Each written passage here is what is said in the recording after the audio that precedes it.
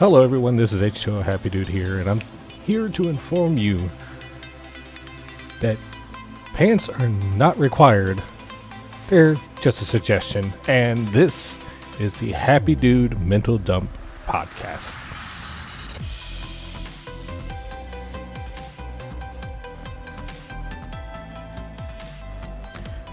So I'm here to share information about things that I like, things that I don't like, but one of the things that I have liked over the past couple of years is speedrunning. Courtesy of Darkman and his Strider tutorial, I am currently now a 33-time current record holder, even though 32 of them is in Ultra Street Fighter 4's Car Crushing minigame.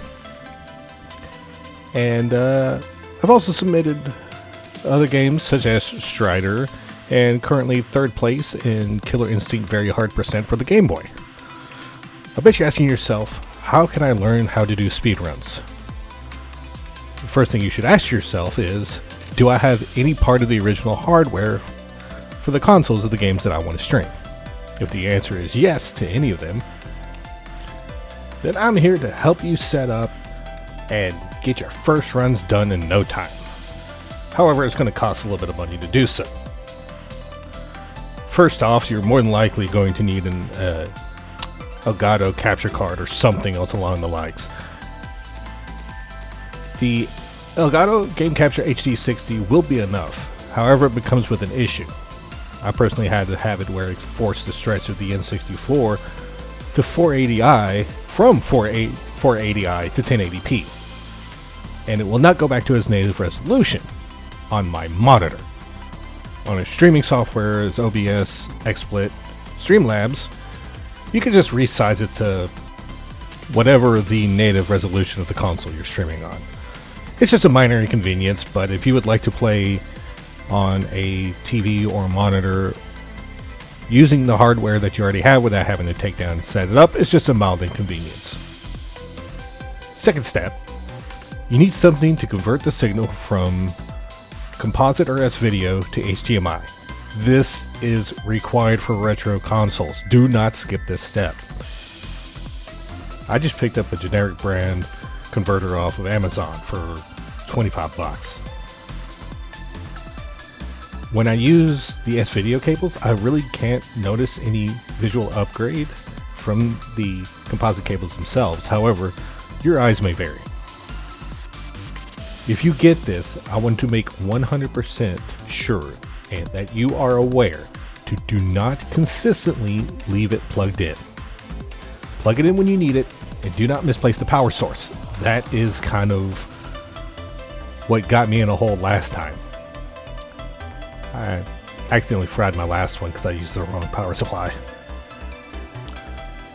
If anything, I would recommend to splurge and get the RetroTink X2 Classic, which is a little bit more pricey, being $60 more. But if you decide to take the leap into a higher end converter, make sure you put it in a dust-free zone when you're not using it, as it is an open unit. But they do sell a shell for an additional charge. If you're also wanting to play PlayStation games, whether it be streaming or speedrunning, there is an extra piece of hardware that you're going to need before you get started. You'll need an HDMI splitter to completely bypass the HDCP copyright protection the PS3 has built in its hardware. They average around $15, but if you don't have a PS3, it's not mandatory unless you want to buy one in the future. Also, let's say that you want to run Game Boy games. If you have a Super Nintendo with the Super Game Boy, just use what I mentioned above, and you'll get it working in no time.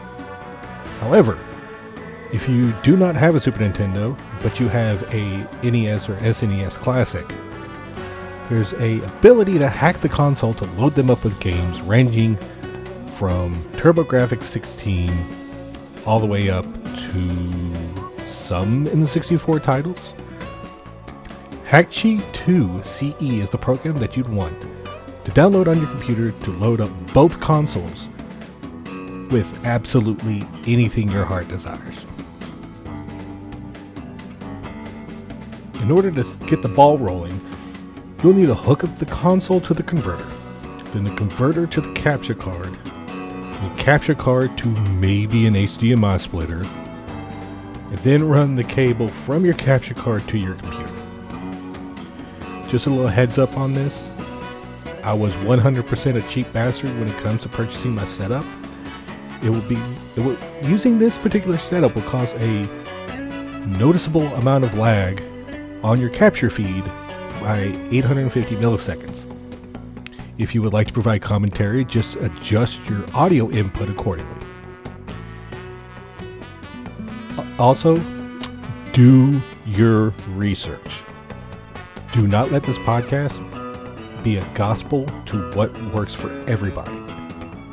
And if you happen to have any questions, feel free to reach out to the HDND podcast on Twitter, or leave a comment whenever this does get up on iTunes.